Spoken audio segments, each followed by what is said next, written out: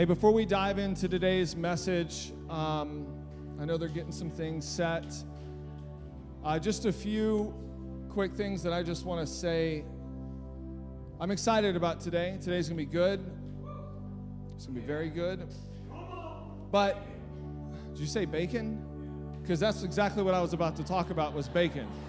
Can we give it up for Lorenz for cooking this morning?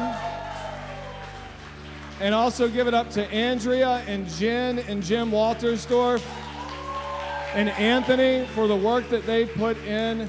Thank you guys so much. It was delicious. I'll tell you, like, I don't eat bacon a lot, but I was just like, man, I just can't stop. Just right now, it's like, I don't know if it was the extra butter on the bacon or what it was. Hey guys, I am excited about today because today we have a very special guest, and I'm going to invite him up here in just a moment, but I want to just kind of share a little bit about this couple. Jesse and Rochelle Diggs are with us this morning, and they are from this area, but they currently have been living in Africa, and I just have a bio that I want to read about them because I need to make sure I get it all correct. But Jesse and Rochelle are the co-founders of Send 56, not Sin, S-I-N, Send, that's my Southern coming out, S-E-N-D, 56, and Send 56, I have to enunciate that. They exist to reach the 900 unreached people groups in Africa with the gospel of Jesus. Jesse and Rochelle have been serving the African missions movement since 2008 when they moved to Uganda in Africa to start the work the Lord laid on their hearts to reach the Muslim community for Christ. Their hearts are to disciple and mobilize a generation of African missionaries to love Jesus, fulfill the Great Commission, and to usher in the return of the Lord. Both Jesse and Rochelle were interns at the International House of Prayer in Kansas City, where they were trained in night and day worship and prayer, and they carry that heart of prayer into everything that they do, and I think you'll pick up on that really quick in just a few moments. City Church, you guys, we have been partnering with Send 56 and supporting them for 7 years now, and since we started partnering with them, they have grown to 3 bases and have over 50 missionaries on the field reaching unreached people groups and essentially planting these churches and house of prayers in an area where the gospel was not before. And I believe that what they're going to deposit today is going to be amazing. It is an honor to have them here. And so if you would, please stand to your feet as I welcome the one and the only Jesse Diggs to the stage. Give it up.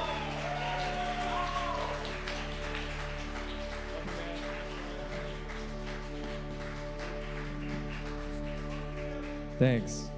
I am the only Jesse Diggs that I know of. Awesome. Good to be with you all. Happy Father's Day. I can't see any of you. He said he was going to turn the lights on. Happy Father's Day to the men in the room, men in the house. Can you just clap for the fathers in the room?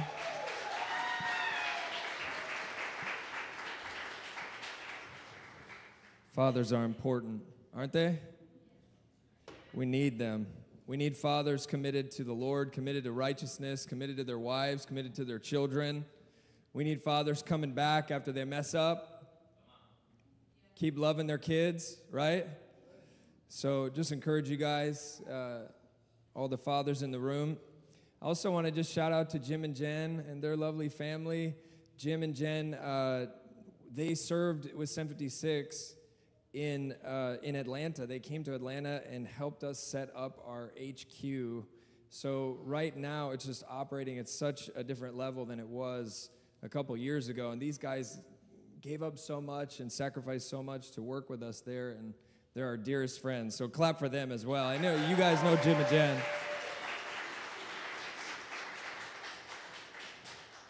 We love them dearly, and there's a lot of people here that I love, a lot of friends from upstate New York. Some people, where are you from? And I just like stare, and I'm like, I don't really know.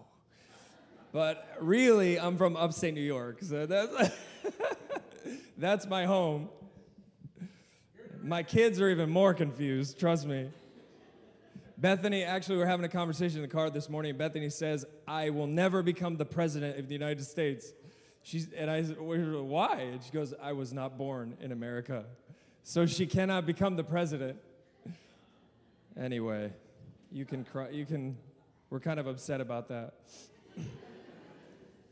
Yeah, I'm going to show you guys a slideshow. I just want to give you a little update and show you what Sent 56 does, okay? So if you could pull up the slides, I think they're going to be here. We have 2 East Africa missions bases. We started 15 years ago and began a prayer center and a missions base and a missions training school called the School of Missions and Prayer. And so we have a 2-year live-in discipleship program for Africans who have a calling to full-time missions. And so the way I explain it to people is that we exist to serve the African missions movement.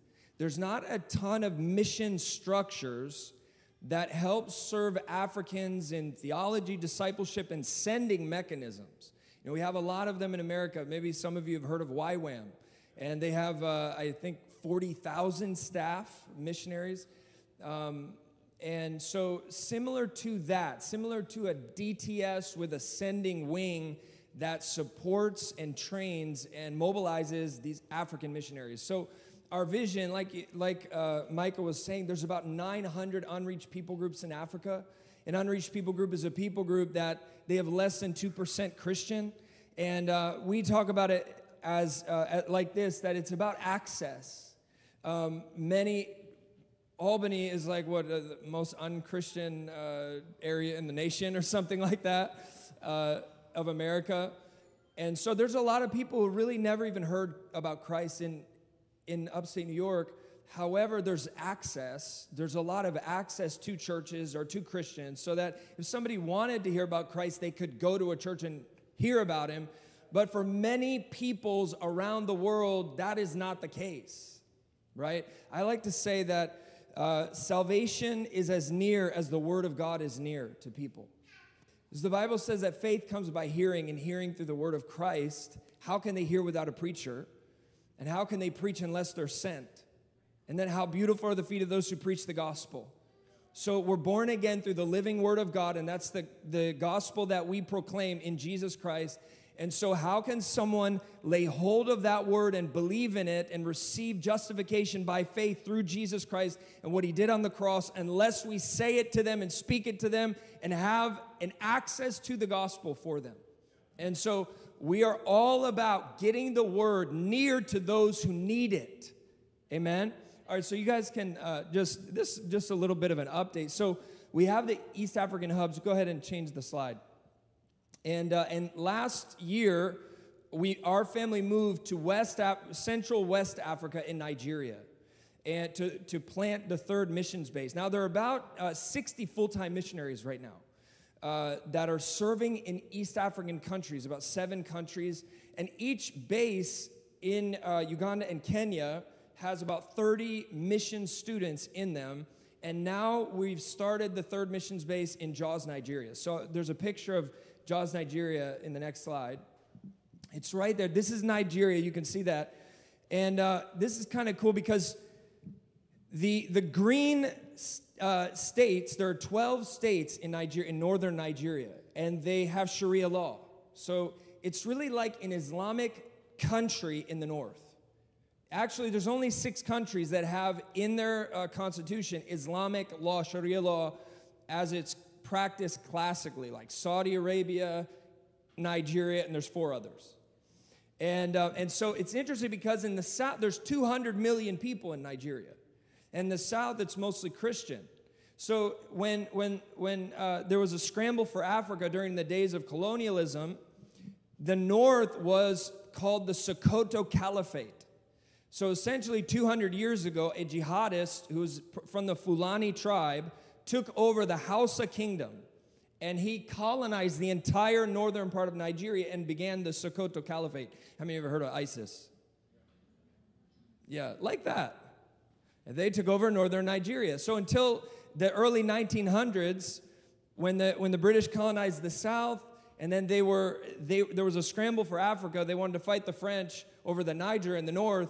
They actually conquered the Sokoto Caliphate. But the way that the British did things was they kept in place the emirs and those who would essentially run it just how it was, but with British interests in mind. And so that is northern Nigeria. It is an Islamic nation with 100 million people that need the gospel, and a number of tribes. And the two most tribes that we're really focused on and looking at are the Hausa and the Fulani. And there's been, a number of stories that I could tell you of just persecution and difficulty of Christians living in these areas. I had the privilege of teaching pastors for a whole day on Islamic, what is Islam, how to reach Muslims, and the church among Muslims. And it was just intense as some Christians living in these areas are literally, their families are being targeted and killed. They're losing children. They're losing family members. There's abductions and things like that going on in Nigeria. It's very intense. It's like, I think if you look at Operation World, is it Operation World? No, not Operation World. Open Doors. They listed it as the 6th most dangerous place to be a Christian in the world right now.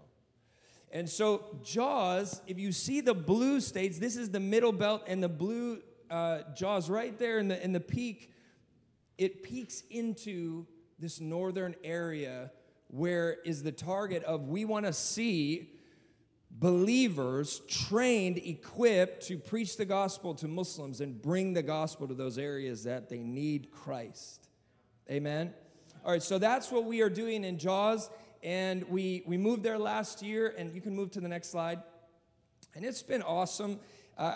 We came back this year just encouraged about how God has enabled us to, within 1 year, leave the ministry running with awesome leadership and people on the ground, the house of prayers running several hours a day, and the school, we're launching the school, so in August we're getting our first intake of students, and we're just excited about what God is doing. For the first time ever, we bought a house in Africa. We renovated it, so our family has a house or planted in the ground, so we're really excited about that. We have mango trees, so if you want mangoes, you can come and eat them.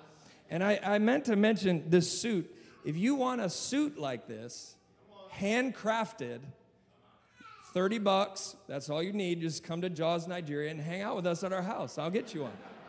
So I know you all were thinking, how do I get one of those suits? That's how you do it.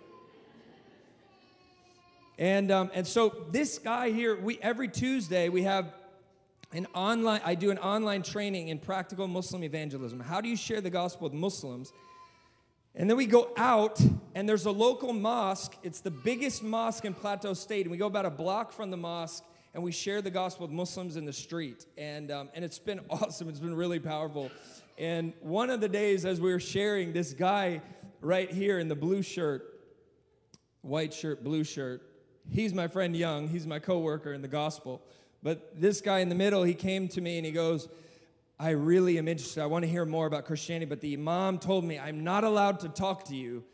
Can I get your number? So it was like secret agent man or something like it. You can't talk in public, but I want to talk to you privately. And so we actually did meet privately, and it was so tense that the guy's like, listen, I really want to know more about Christianity. And we had like a 2-3 hour conversation the first meeting. And so it was awesome. He go in the middle of the conversation, he goes, the first time we met, he goes, Muhammad is dead and he's buried, but Jesus is alive right now in heaven. What does that mean? Can you explain that? Does that mean anything important? And because Muslims actually believe that Jesus, he didn't die on the cross, but he ascended to heaven like Elijah. And that's where he is. So it's a cool connection point and a bridge that we build with Muslims, some of those things. So it's just an awesome opportunity. But he starts going, look, I don't know what will happen to me if I become a Christian, but I have a friend, Abdullahi, who also wants to become a Christian. We're disillusioned with Islam. We want to know more. You're answering our questions. We want to know more with my friend. But it's dangerous. He goes, do you know what can happen to a Muslim if they come to Christ? I said, yeah, I know what can happen. In all 4 schools of Islamic law, the punishment for converting out of Islam is the death penalty. In all 4 Sunni schools, and thank God, like most Muslim countries don't practice that. However, there's ostracization and many things that come in a Muslim's life if they convert and become a believer in Christ, a follower of Christ. And so I know that, and he's like, I have family or this or that. What's going to happen? And that's the thing that you see, how people are in this snare, and they literally can't get out, but they want to know about Christ. Like the harvest is ready. And so a week later, we met at a Christian place, and we had a time to speak together with Abdullahi and Umar. And by the end of the conversation, we would talk about 3 hours with these guys, and they said, we want to give our lives to Christ. And both of these guys gave their lives to Christ. And, Muslims are coming to Jesus in our time more than in any other period of human history. Muslims are hungry to hear about Christ. And what I realize is, again, salvation is near as the word. If we were not willing to get in person in the park, we would not have had the opportunity to lead these men to Jesus. Like, we need boots on the ground. Romans 10 is still how the gospel is carried out and accomplished. It's still the primary strategy of the church.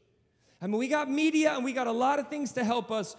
Rome has built roads that we can bring the gospel on, but beloved, we still need workers to preach the gospel with their mouth, and they need to speak it, and they need to preach it in the streets, the highways and the byways, and call people to Jesus. Amen? So you can move forward. I'm going to just share.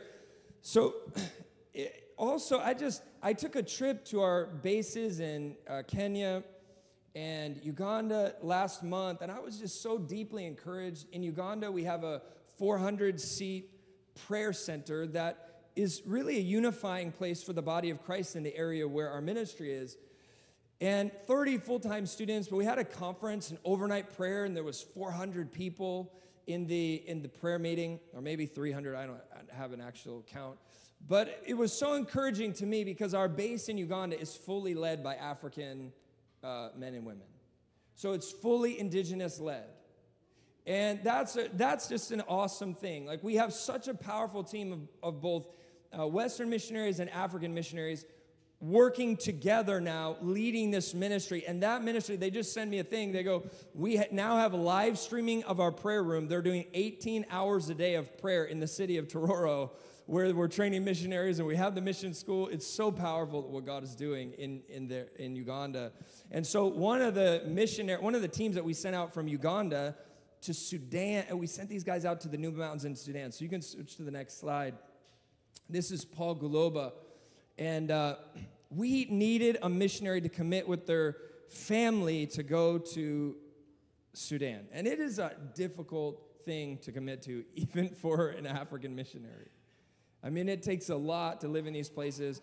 And so we had a team of 3 guys, and 2 of them were married, and they would go for 6 months at a time on the field, planting the churches, planting the base, and then come back to their families. And finally, there was an organization that helped us to actually build in the border of Sudan and South Sudan, build a base with housing. I mean, it's very basic, like block housing with an iron sheet roof, but we actually have our own land there where the teams can actually go and be planted there.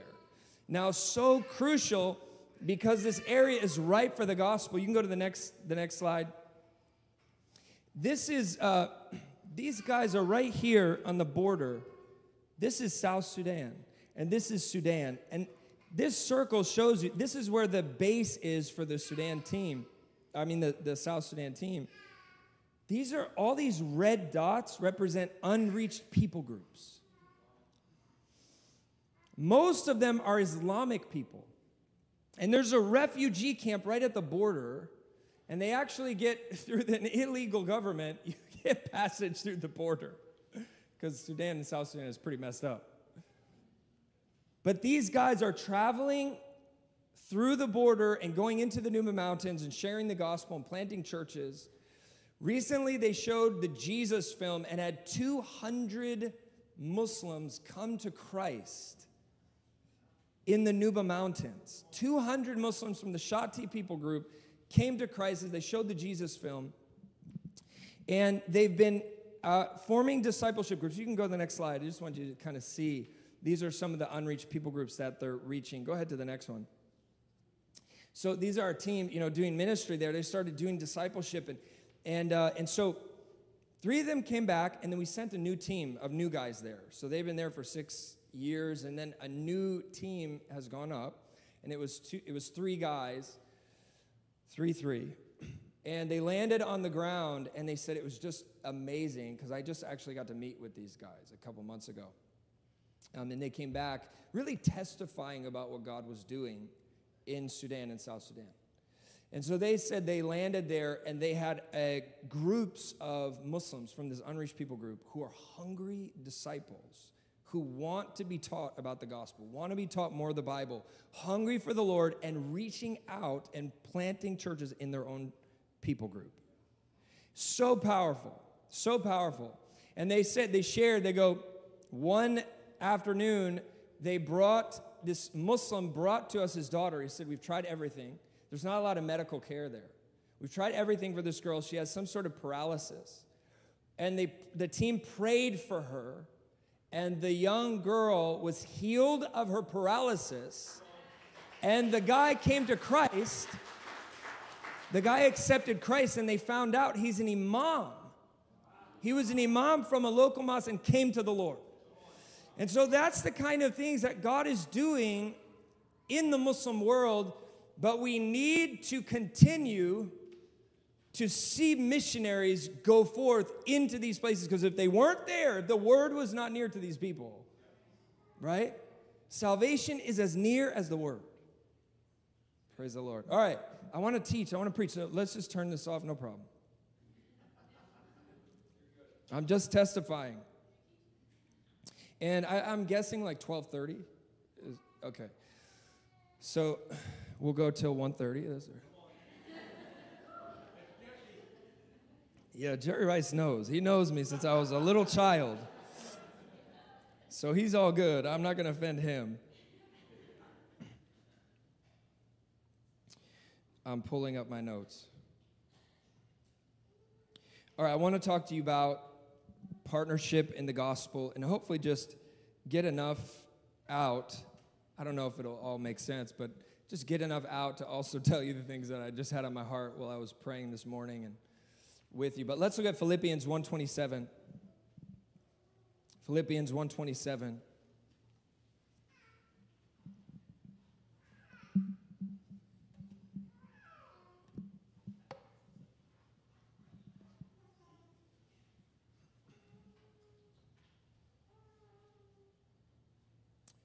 I love this verse for you guys. So our whole organization, we came together about a year ago, and we had our missionary gathering, all our missionaries from the field and their families. So I had a couple hundred people gather together in Uganda, at our base in Uganda, and this was the passage that God put on our heart. As missionaries, as those also who are supporting missionaries, this has been so on our heart, and I just really feel it strongly for this church too. It says, only let your manner of life be worthy of the gospel of Christ, so that whether I come and see you or am absent, I may hear of you that you are standing firm in one spirit, with one mind, striving side by side for the faith of the gospel. So this means that the mandate of the church in the Great Commission that Jesus gave us, it's for the entire local church. It's for all believers. He's speaking to the elders. He's speaking to the professionals. He's speaking to the mothers. He's speaking to the mechanics, the engineers, those who work at CVS. He's speaking to all of us. How many people work at CVS? I worked there when I was 16, I think. Nothing wrong with that. Now, the context of this is the Roman society that persecuted believers. I mean, the book of Philippians, he is talking to believers in the Greco-Roman world who are experiencing a very difficult environment to be a Christian. It's not conducive for the body of Christ. And Paul himself, because of his mission, he's in prison about 800 miles away in prison. And he's in the book, he's kind of telling everyone, he's kind of going, guys, don't be afraid and don't be worried about what's going on with me. I'm good, but my message for all of us is that we would lock arms together for the sake of the mission of Jesus, that is the gospel going forth. In your city and in the nations. I mean, again, Paul's in jail for the gospel. You know, this is in Rome where Nero he's known for, most people believe that Paul was martyred by Nero, but where he will essentially light a city on fire and then blame the Christians. That's what's going on. And in Jerusalem, it's not much better. I mean, they're literally persecuting the churches where they crucified Jesus Christ, and the believers were scattered out of Jerusalem. So, I mean, it's a pretty tough environment to be a Christian. You know, I was telling you about Nigeria. Nigeria is tough right now for believers. Again, it's just shocking the things that you hear and experience. Our kids' teacher, they go to a pretty good school, and their teacher is an American woman who's married to a Nigerian, and she was abducted. And then my daughter texted me, she goes, Mrs. Heyman was abducted. I go, what? Yeah, she was abducted. And then for 2 days, she was taken to the bush. Really, what happened was guys with guns came into her house, and just her husband was there, her brother. They just came in with guns, said, come with me, took her into the bush, and then 2 days later, the husband, everybody scrambled and got a ransom, and they paid the ransom, and then she was back 2 days later. But it was like, oh, Mrs. Heyman's back, thank God. But I mean, that kind of shifts everything in you. Or like I've done a lot of preaching. I'd preached and done debates with a lot of Muslims, and one time I was in this crowd, it was like 5,000 Somalis, and I'm the only white person, and it was pretty tense, and I'm sitting in the tent with all the leaders, and there's all these like sheikhs and imams behind me, and there's this building like way off in the distance, and I thought maybe there's like a sniper or something there, and they might like take me out. But honestly, like I wasn't that afraid. But this kind of brings it home. It's like, there's risk here for the gospel. I mean, but far more than us, the people are being targeted are Christians in the villages by radical jihadis who want to push Islam, who want to Islamize certain areas. And there's also tribal conflicts. Recently in the north, there was a woman named Deborah, and she went to college in the north. This was last year. It actually became an international story where she was on a WhatsApp chat. And she said, you guys should stop talking about Islam in the WhatsApp chat. So her fellow students accused her of blaspheming Muhammad, and they stoned her to death, got it on video, and then lit her on fire. And got the whole thing on video. I mean, it's pretty rough being a Christian in these places. That's the kind of environment that Paul's talking about. Now, and honestly, like, when Africans hear about America, they're like, oh my gosh, every school is being shot up. Like we hear it on the news, you know what I mean? That's kind of what it's like. There's 200 million people, so it's likely that you won't be kidnapped. It's likely that your family won't be like martyred, and it's concentrated in certain areas, but it is challenging.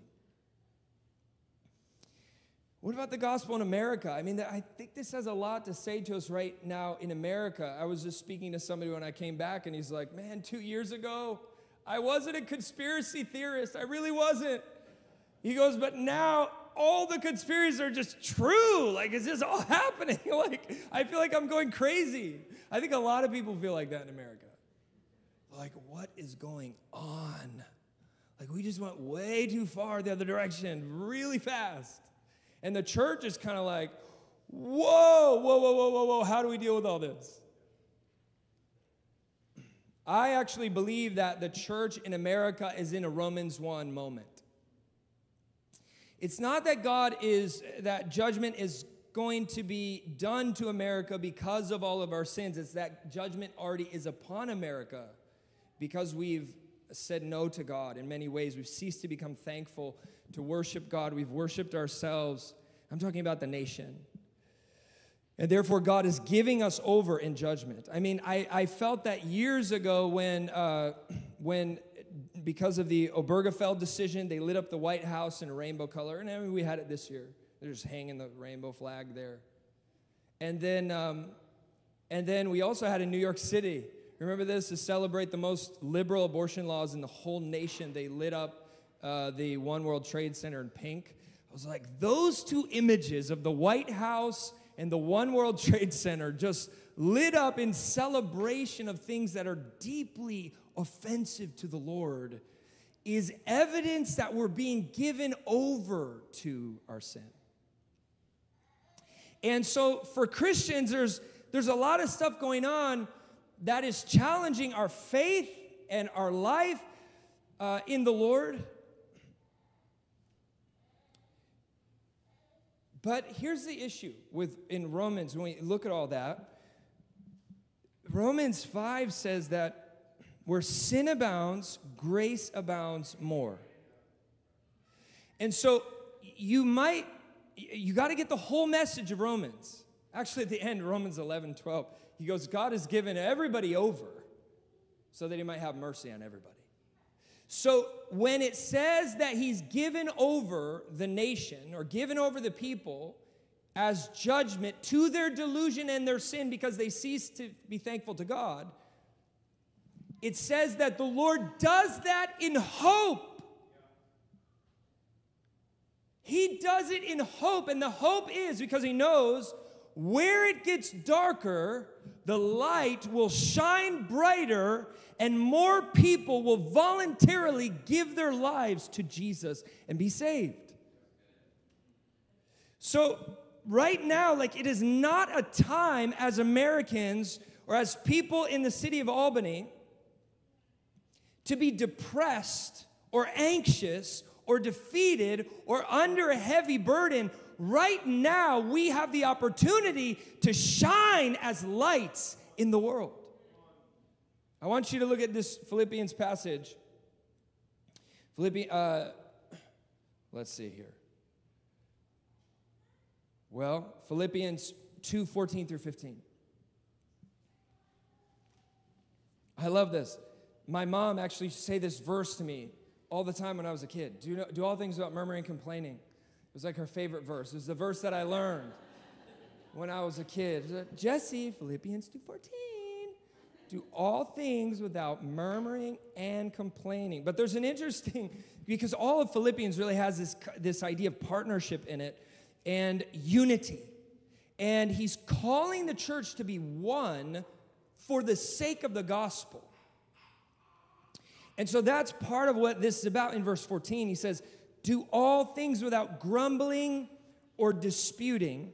Verse 15 says, that you may be blameless and innocent, children of God, without blemish, in the midst of a crooked and twisted generation, among whom you shine as lights in the world. I love that passage. I love that passage. You know, Jesus and Paul didn't really teach us that it was going to get better. They actually said it was going to be worse. Like in 2 Timothy 3:1 through 5, he says, understand this, in the last days, there will be times of difficulty because people will be lovers of self, lovers of money, proud, arrogant, abusive, disobedient to parents, ungrateful, unholy, heartless, unappeasable, slanderers, without self-control, brutal, not loving good, treacherous, reckless, swollen with conceit, lovers of pleasure rather than lovers of God. Having the appearance of godliness but denying its power. Avoid such people. He goes, guys, it's going to get worse. And even deceivers and false prophets, like it's going to get worse and worse. And in that context, we got to hear what Paul's saying. He goes, you are called to shine in the midst of that. I actually wanted to look at that Philippians passage in the Bible. So I don't have it open in the Bible, so let me just go there. Do you have a Bible? All right, go to Philippians 2:14, because there's just this awesome part.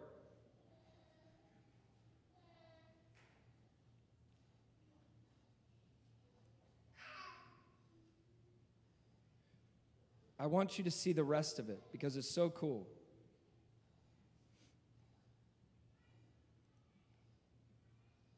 Let's read the rest of it. That you may be blameless, innocent children of God without blemish in the midst of a crooked, twisted generation. Like that's your calling.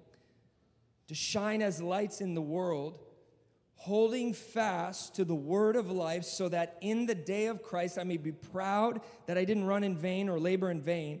Verse 17, even if I am to be poured out as a drink offering upon the sacrificial offering of your faith, I am glad and I rejoice with you all. Look at verse 18. Likewise, you should also be glad and rejoice with me. Look at your neighbor and say, be glad.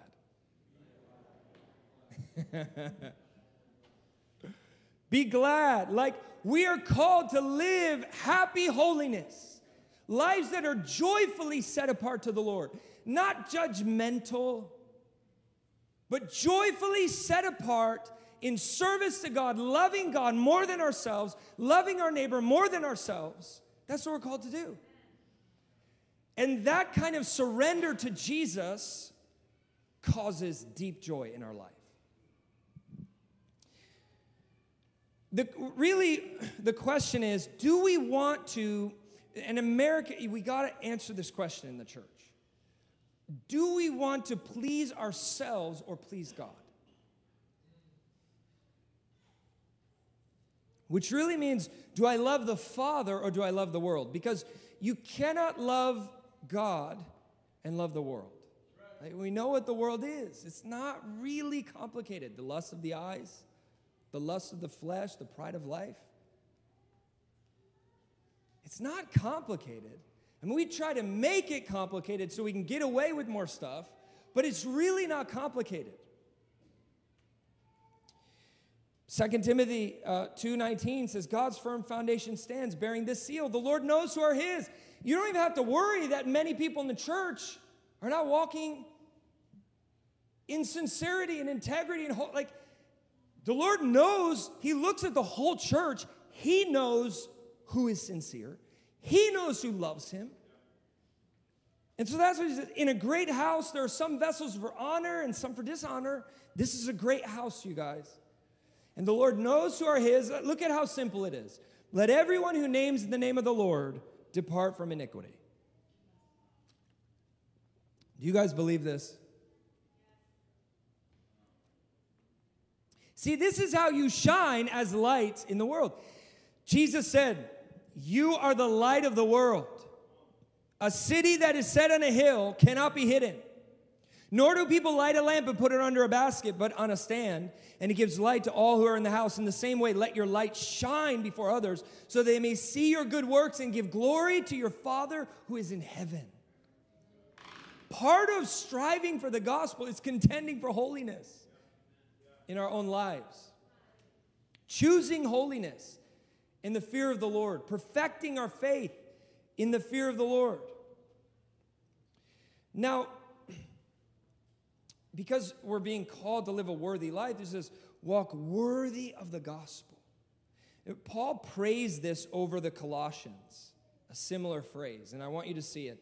Colossians 1:9-11, he says, and so from the day we heard, we do not cease to pray for you, asking that you may be filled with the knowledge of his will in all spiritual wisdom and understanding, So as to walk in a manner worthy of the Lord. So there's that phrase. So he's praying for Christians that we would walk worthy of Jesus.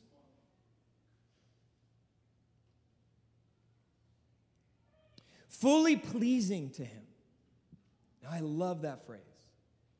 I love that phrase. Bearing fruit in every good work and increasing in the knowledge of God, being strengthened with all power according to his glorious might, for all endurance and patience with joy. I mean, that's really the same theme that we're just talking about in Philippians. Now, why does it matter if we please God? I mean, that's an important question to ask, but it's actually so ingrained in who we are as human beings that we long to be pleasing. It's part of our nature. It's part of our human nature. So we don't even ask the question. And the real answer to it is that you were made for him. You were made by him and for him. So the deepest desires of your heart are meant to be met in God. And we're trying to meet them in all different places and circumstances and ways. We're trying to satisfy the desires, the surface desires, the fleshly desires. But the deeper desires can only be satisfied in the Lord. And, for example, it's such a strange question to even ask because it comes so naturally. Like, we don't ask, why do I as a father want to give a gift to my child, to my daughter or my son, so that they would delight in me as their father? Why do we do that? We don't even ask the question. Why do we want to please our children? And we do, like, we work for our children, we provide for our children, and something that satisfies the deepest levels of our heart are when our children are happy about us as fathers, right? I actually did not have a Father's Day message, but I'm doing pretty good here, bringing it out. At the deepest level, you were made to delight in God and him delight in you. We were at this really nice place in West Virginia. It was a resort because our friends said, we want to put you up at this resort, and when you visit us in West Virginia, we're like, that's great. I didn't even know there was a resort in West Virginia. West Virginia is awesome. But it was beautiful, and there was people hanging out by the fire, and there's a few tipsy rich people around the fire, and we were talking, and we started talking about Africa, and this lady, with her wine glass, after she heard a couple stories about Nigeria, you guys are asking the same question, why are you in Nigeria? Like, what? And so she did. She said, why are you in Nigeria? And I can't remember what I said. I was like, because God told me to. I know you think I'm crazy, but God told me to. That's why I'm in Nigeria, for the sake of the gospel, because anyway, these people need Jesus and they need help. And anyway, I said something, but honestly, here's the real answer. My deepest desire and vision for my life is I want to please God. I want to please the Lord. Like, at the end of my life, I want to hear the word, well done, my son. I'm pleased in you. I'm pleased with your decisions. I'm pleased with your life. I'm pleased with the fruit that you bore for my name. Can you imagine if that was the vision statement of your life? What would be different? If that was the vision statement of your life, what would be different? It's a really good question to ask.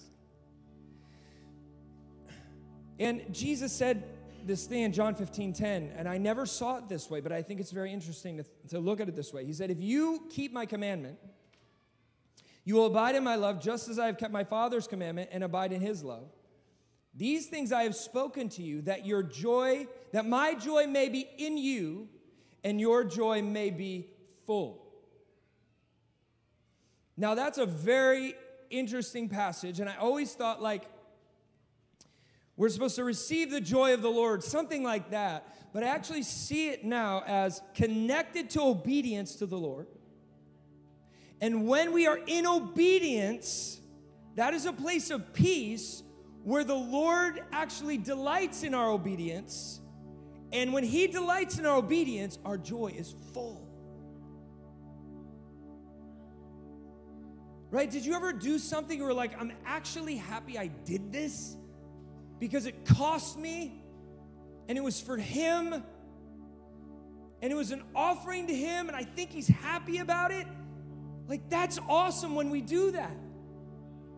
Like, you picked that person who was suffering off the road and you helped them, you took them to the hospital and you cared for them and you paid for their stuff and then you left. And the Lord says, I'm delighted in that. Whew, I feel that. I'm delighted in you. I delight in that. And when we receive that delight from the Lord, that's what we're created for. We're created to glorify Him. And He delights in us. Like, that's the relationship you were created for. And it's going to go on forever and ever. So, what pleases the Lord? We hear about it in Philippians 2, 19 through 25. He says, I hope in the Lord Jesus to send Timothy to you soon, so that I too may be cheered by the news of you. For I have no one like him who will be genuinely concerned for your welfare. Verse 21. For they all seek their own interest, not those of Jesus Christ. But you know Timothy's proven worth. So remember, we're talking about walking worthy of the Lord, right? How as a son with a father, he served with me in the gospel. So we need to stop and think about this. And I think what I want to call you to as a church is the importance that you stop thinking of your own interests, right? And think about the interests of the Lord. Like, we're really consumed with our own desires and needs and wants and we want to feed ourselves, we want to feed our flesh, we want to live for ourselves. But Paul said, this is what it means to walk worthy of the Lord. Don't seek your own interest and serve God. If the Lord wills, we will do this or that, James says, right? And so what does it mean? I remember in youth group, when I was young, I was just trying to think of an example. When I was young, I was like, we need more games. We need more cool stuff. We need more games. I want to be in a lock-in. I want to hang out with my friends. I want to do cool stuff. That's what I wanted. That was my own interest. And then one day, I was encountered by Jesus, like in a powerful way. And it shifted everything in my head, like just so wild how God changes us. And suddenly it was like, no. What you want is what I want. So I came back to youth group. I was like, we got to stop playing games. Like, why do we have this ping pong table and the foosball set? What are we doing? I told my youth pastor, like, let's stop playing games. We got to have all-night prayer. Why are we doing lock-in? We got to pray all night. Get the youth at the altar interceding for the lost in our schools. Like, that was, everything shifted and everything changed. And my youth pastor, looked at me like, what happened to you? Like, you were one way. What you want is totally different than what you just said to me, 6 months ago. That shift has to happen in our hearts. That shift has to happen where God's purposes are greater than what we want, our own interests, our own self-desires, our own flesh, our sin. Like, Jesus is more worthy. Jesus is greater. My heart's desire is for Him and to be pleasing to Him with my life. I count all things as loss. That's what Paul said. Everything is loss for the sake of knowing Him, being found in Him. I count everything as loss. Forget what's behind, and I press on toward the goal of the upward call of God in Christ Jesus. That's chapter 3. So what is the interest of Jesus Christ? It's the gospel, right? He said, Timothy, you have served with me in the gospel, sincerely, not out of desire for gain or anything. Like, you're serving, you actually care about the people of God, you actually care about the lost, you actually care about the gospel. It's not about you. And that's what essentially God's heart is about. He desires the salvation of the lost. He doesn't want anyone to perish. He wants all people to come to a knowledge of the truth. He's patient, he's long-suffering, and he's sending forth workers, and he's calling the church to lock arms and side by side strive together for the faith of the gospel, whether in our city or in the nations. But look, here's the thing. I'm calling you as a church to do this, to lock arms. Now, the imagery in Philippians of strive by side for the faith of the gospel, the imagery is the Roman army and legion who would have shields, and they'd lock together and they'd move in one formation together. What I mean is that it's a military imagery. Like, we are in a battle. It's becoming harder and harder to be a Christian. It's becoming harder and harder to say yes to Jesus, no to sin.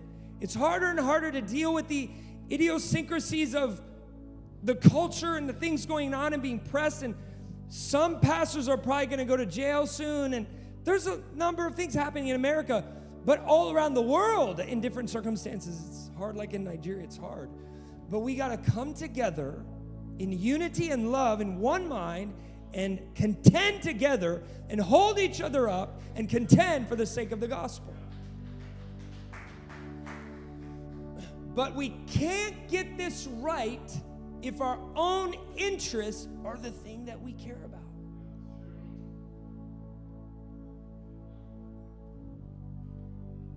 You won't. I mean, one of the things he talks about is unity and love. Like, have this mind in you that was in Christ Jesus, who humbled himself, became a man, became obedient to the point of death. What was he talking about? He was talking about unity. He's like, with your brother and your sister in Christ, like, you guys got to love each other. You got to forgive each other. You got to walk together. You can't just be seeing your brother and sister, all their idiosyncrasies and their weaknesses. You got to call out the glory in them. You got to see what God is doing in them and call it out and contend for it. And you have to overlook those offenses that you have with them and strive to come together.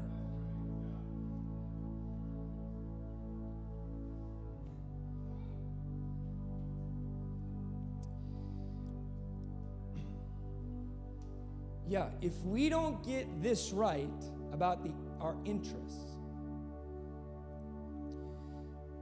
we're not going to get to the point where, like the church in Philippi, like where they were actually partnering with the Apostle Paul. He's 800 miles away. They're actually impacting not only their city, but the nations. They're actually partners with a missionary who's in prison. And Paul's saying, guys, don't be discouraged. Let's keep going together. I know this is getting hard, but we got to keep going together. We got to strive for unity and holiness. But the key is, do not live for yourself, your own interest, but live to please the Lord. Like, is the desire of your heart to please Jesus? I promise you, it's the only thing that will matter on Judgment Day. It's the only thing that will matter in the end. Lord, I love you. I want to live for you. I want to please you. Use me. Amen. Let's stand up. We're going to pray.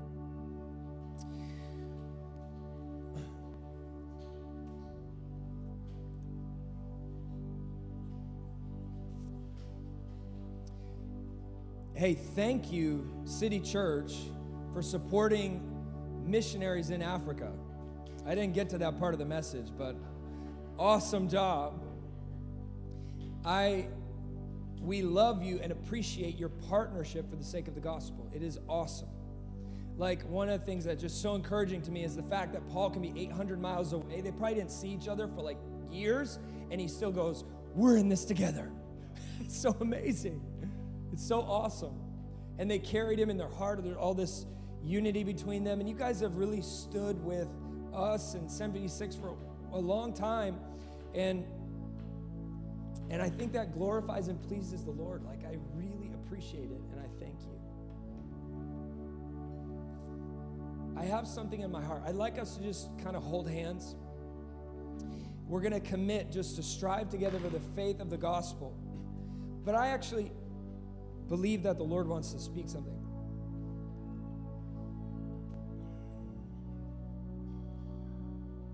So we want to just, Holy Spirit, we invite you to speak to us for a moment.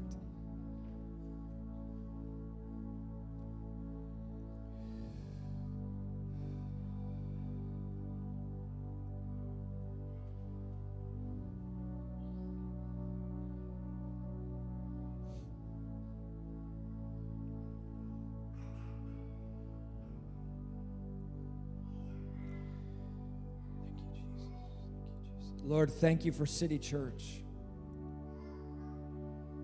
Thank you, God, for this people and for the calling that you have on the pastors and on the believers, the saints of the Lord, to shine as lights in this city.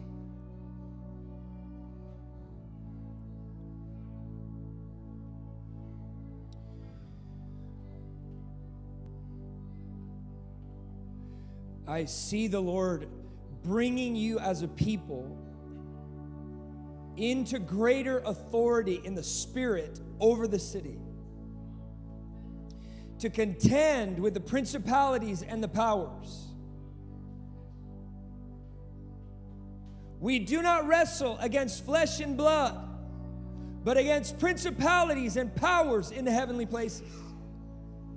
What I sense the Lord, and sorry if this, no one told me I could say this as from the Lord, but I'm just presenting it in weakness, and you can test it all you want.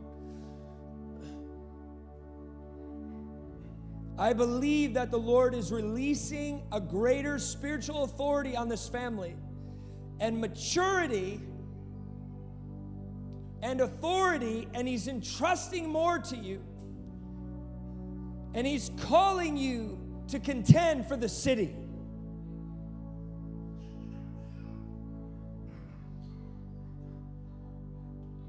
There is an anointing of evangelism.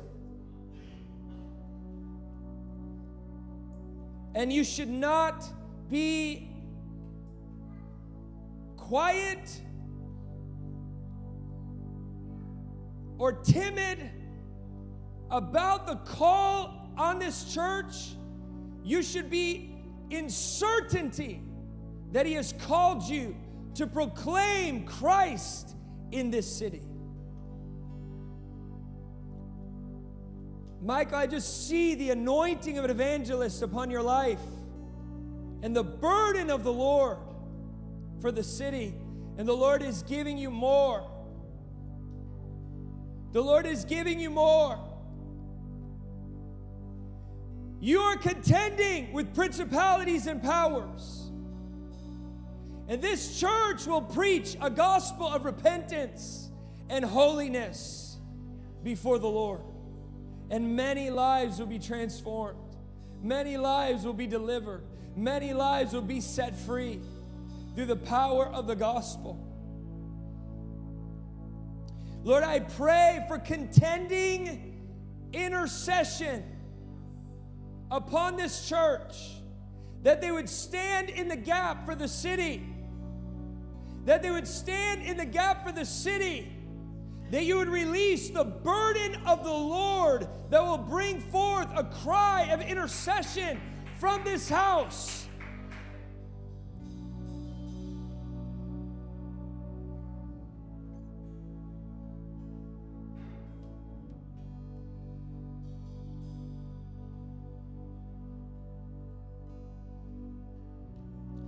I just believe that the Lord is inviting you to see this community, this place, and your calling in a new way. You are an army of the Lord. You are an army of the Lord. God is wanting to release greater authority for the city. Greater authority for the city. Greater grace. Greater grace. Greater grace. But it's going to come with greater sacrifice. It's going to come with greater sacrifice. Mothers and fathers, sons and daughters, laying down their lives together, locking arms together as the army of the Lord. As the army of the Lord.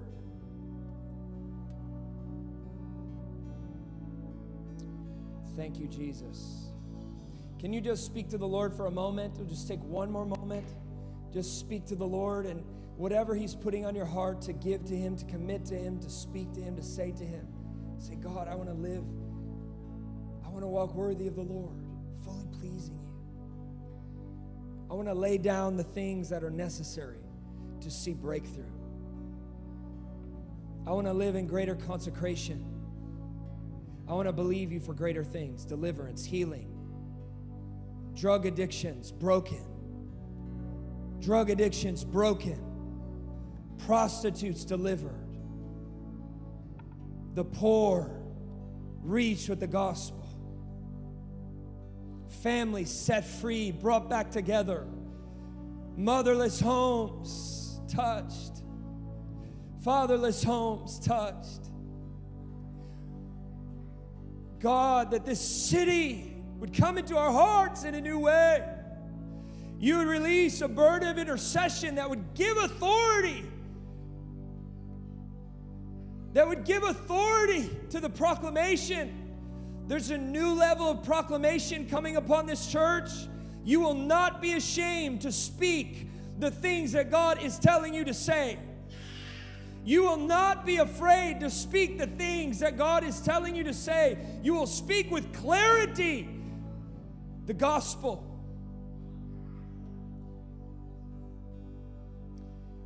Intercession. Those intercessors in this house, I just call them forth in Jesus' name. Lord, I ask You to release a prophetic burden for the city. A prophetic burden for the city, God, that they would carry it. See the breakthrough.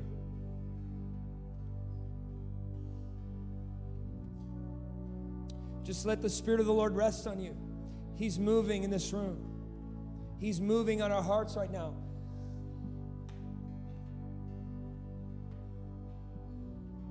Wow, God, we cry out. Can we just do this? Let's pray for Albany. I just feel a burden for Albany. God, we ask You for salvation. Just pray for salvation. Pray for salvation. Pray for salvation. Pray that lives will be set free from addiction. Lives will be set free from immorality. Lives will be set free, healed, delivered, saved. We believe in the power of the gospel. We believe that the gospel is the power of God for salvation, and we will not shy away. We will not shy away from that. We will live as lights in the world. God, we pray for this city, that there would be breakthrough in the city. Go ahead, lift your own voice. Just lift your own voice right now. God is awakening the cry of intercession in this church. It's connected to the burden of the Lord. It's connected to the burden of the Lord. It's connected to the burden that the Lord would give you in your heart. You cannot move to a new level of prayer and intercession unless the Lord releases a prophetic burden. That prophetic burden will help you to pray. That prophetic burden, we don't know how to pray as we ought to pray, but the Holy Spirit groans.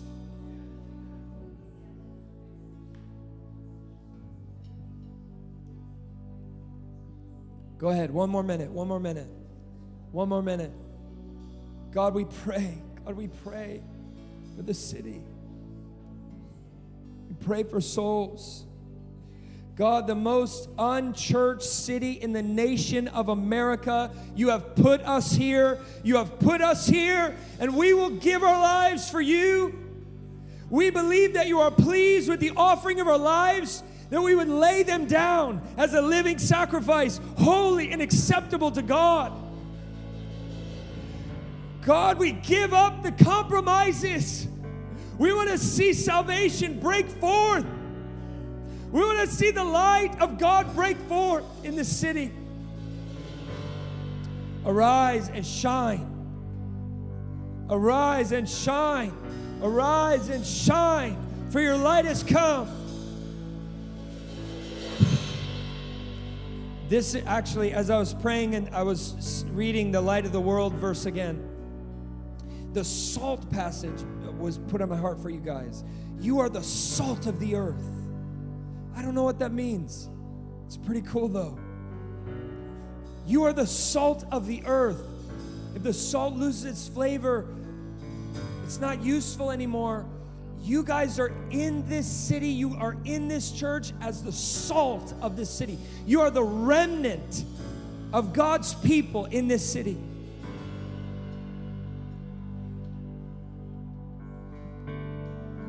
Yeah. Thank you, Jesus. There's like prayer. People are praying. Groups. Go ahead. Just keep praying. Holy Spirit. Holy Spirit. Holy Spirit. Give us courage. Give us faith. Give us boldness.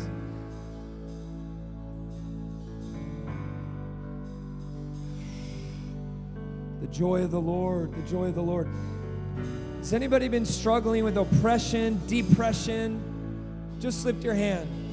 You've been struggling with oppression, depression, anxiety, especially over the culture. Just want to pray for you. Holy Spirit, the joy of the Lord. The joy of the Lord to those who have looked at the darkness of this world and they feel oppressed, they feel depressed. God, release your joy right now. Release your joy right now. Release your joy as we surrender to you, Jesus. Release your joy. Release your presence, God.